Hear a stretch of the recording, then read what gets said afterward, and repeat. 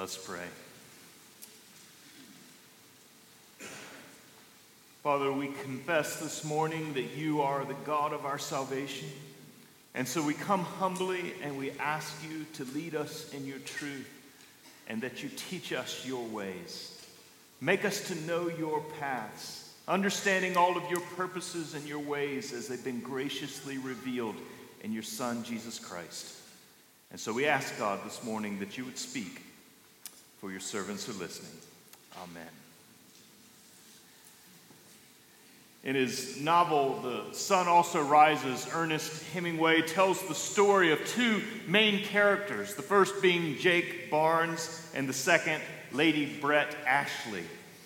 They represented the disaffected and disillusioned communities that followed the First World War. Their lives are filled with pleasure, and their lives are filled with distractions. They travel from Paris to Pamplona in the novel, chasing after the running of the bulls, chasing pleasure, chasing relationships. Jake desperately loves Brett, but she refuses to reciprocate his affections due to an injury sustained in the war.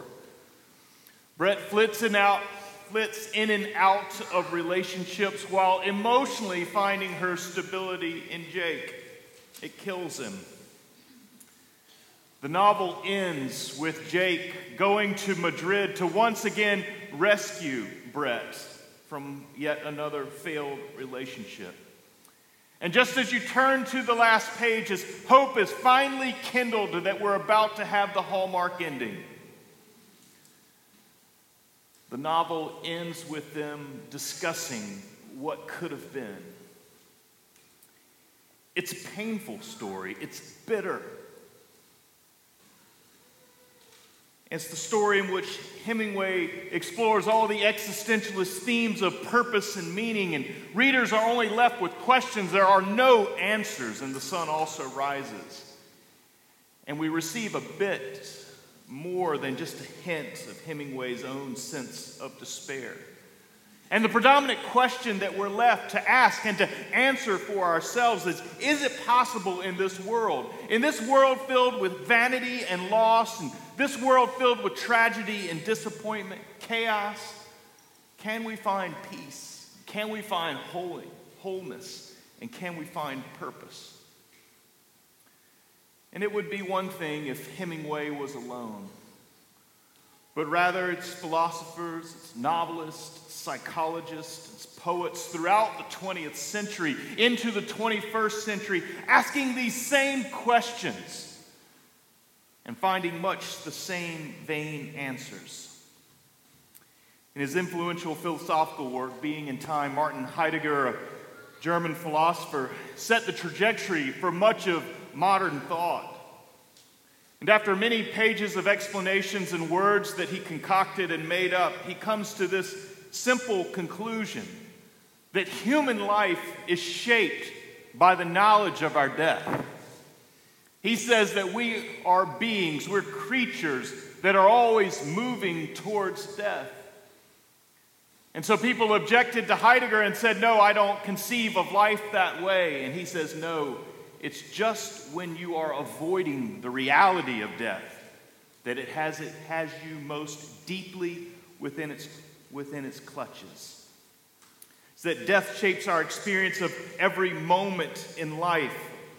We're always oriented to and determined by death. It may come tomorrow, it may come several decades from now, but it's the certainty that casts a shadow across our entire existence. Bleak. And Heidegger concludes that if you want to be an authentic and real human being, you have to embrace all of that anxiety and all of that despair and all of the emptiness. This is what it means to be a human. With Ecclesiastes, he resigns that everything is vanity, that all things are full of weariness. And this is the predominant philosophical cast of the world that we live in that informs the culture in which we're asked to live out our days. And despite all of that, Christians have maintained a different posture towards these really profound and meaningful questions, important questions that are asked about meaning and purpose. And our posture is not to dismiss those questions, nor is it to give sentimental, sappy answers about silver linings and dark clouds. That's never been the Christian way. No, but rather our posture towards these questions is defined on the very first pages of the Bible. We find them in our first lesson in the Lessons in Carol service in Genesis 3. And it's in this passage from Genesis 3 that we see two things.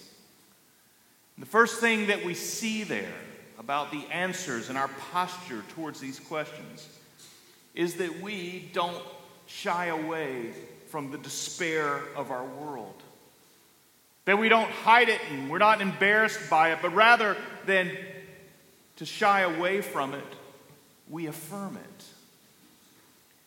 In Genesis 3, we learn of life's vanity.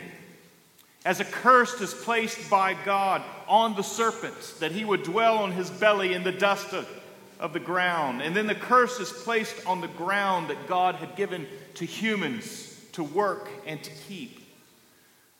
There was now opposition. There was enmity that exists. There's pain in childbirth. There's rivalry between husbands and wives. There are thorns and thistles, and it's by the sweat of our brow that we eke out our existence on the earth. And finally, there was death. Humans were to return to the dust from which they were made. Our world was plunged into disorder, into dysfunction. Everything about God's good order that he had made was turned upside down. And it's critical for us to recognize that this state of affairs was not an accident.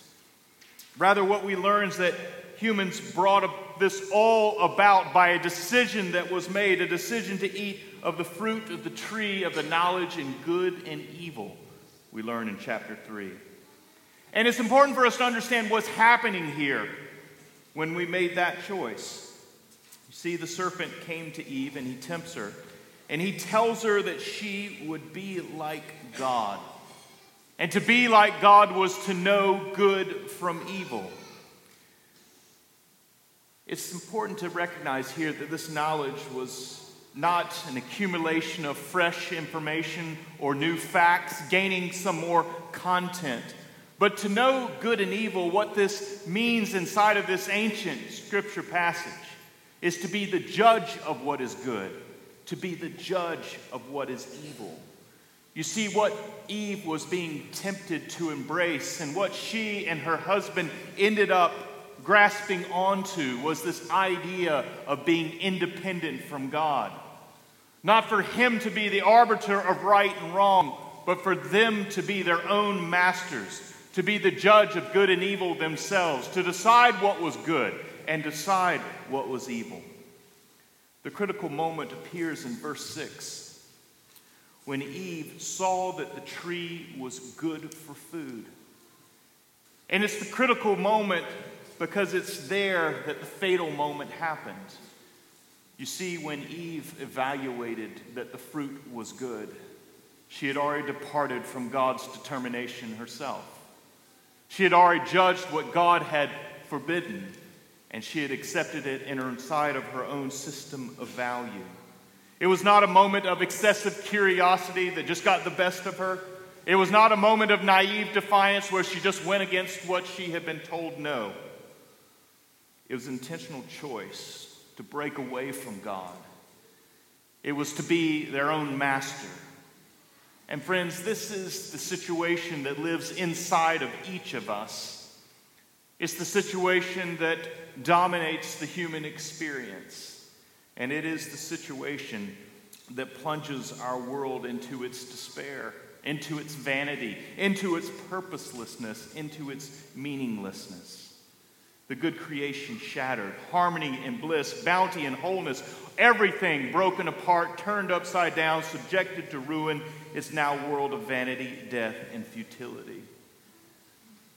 And there's something really important to affirm, that Heidegger and all the others, that they were right.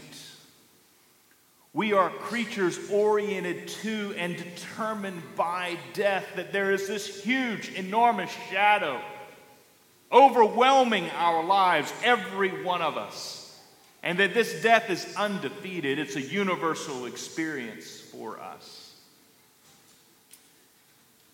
But it's in the midst of that tragedy, in the midst of that sorrow, that we also see a second thing from Genesis 3.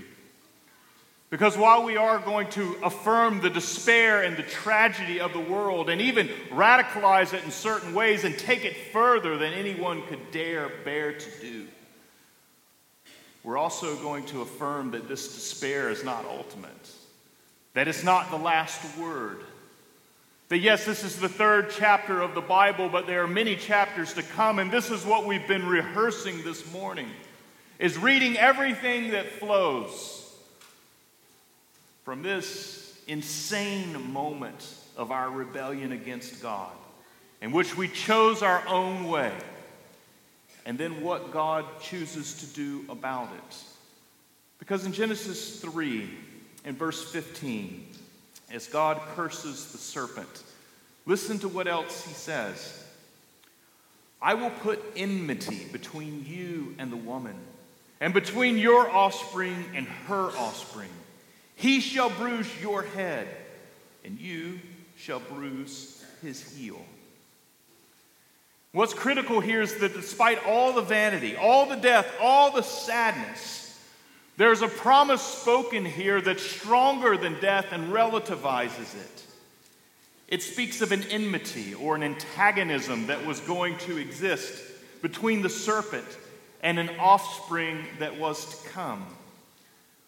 That offspring would bruise the serpent's head, and he would do so at the expense of his own heel. That is just to simply say there would be sacrifice on his part.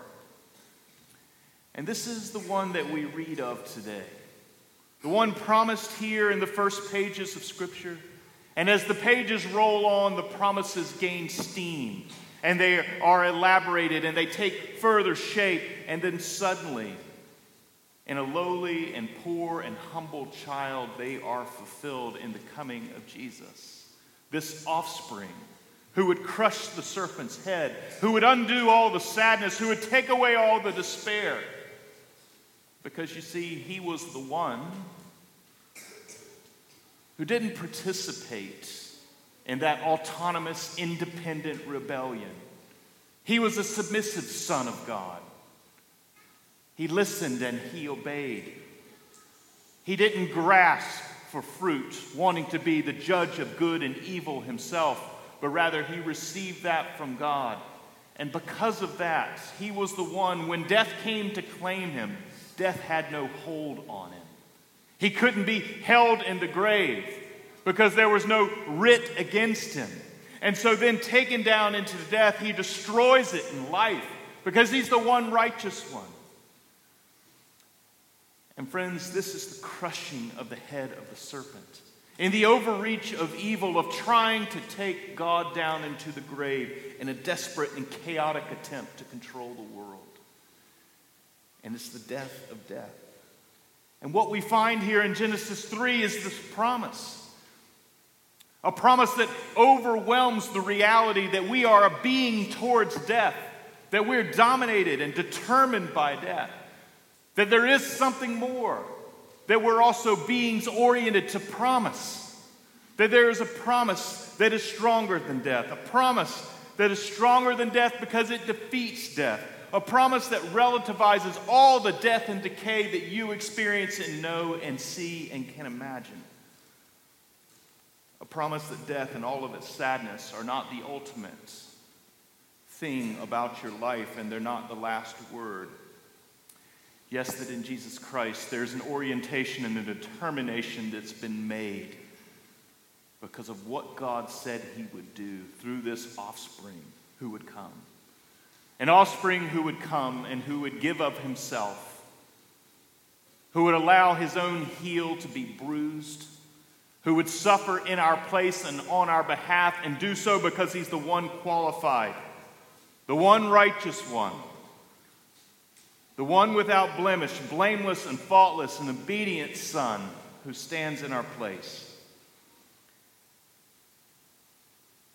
And this is why the Christian, in all the sorrow and sadness of the world, can be of good cheer. We're of good cheer not because we deny the sad things of the world. No, we affirm them. We embrace them. And we also see through them that they're not absolute. They're not ultimate. That yes, there is darkness, but the light shines. And this is the truth of it, a trustworthy statement that the darkness has not overcome it. Amen. Father, we thank you for the joy of reading the story of Scripture, what you have revealed to us, the truth of our world, in all of our own sorrow and tragedy, our sadness and chaos, our rebellion, our defiance against you. That light has come, that light conquers darkness in our Lord Jesus, who comes to give of himself for us, that we be restored and reunited to you. Teach us these things. Grant us hope. Convince us of your irrevocable commitment to us through your Son. We ask in his name. Amen.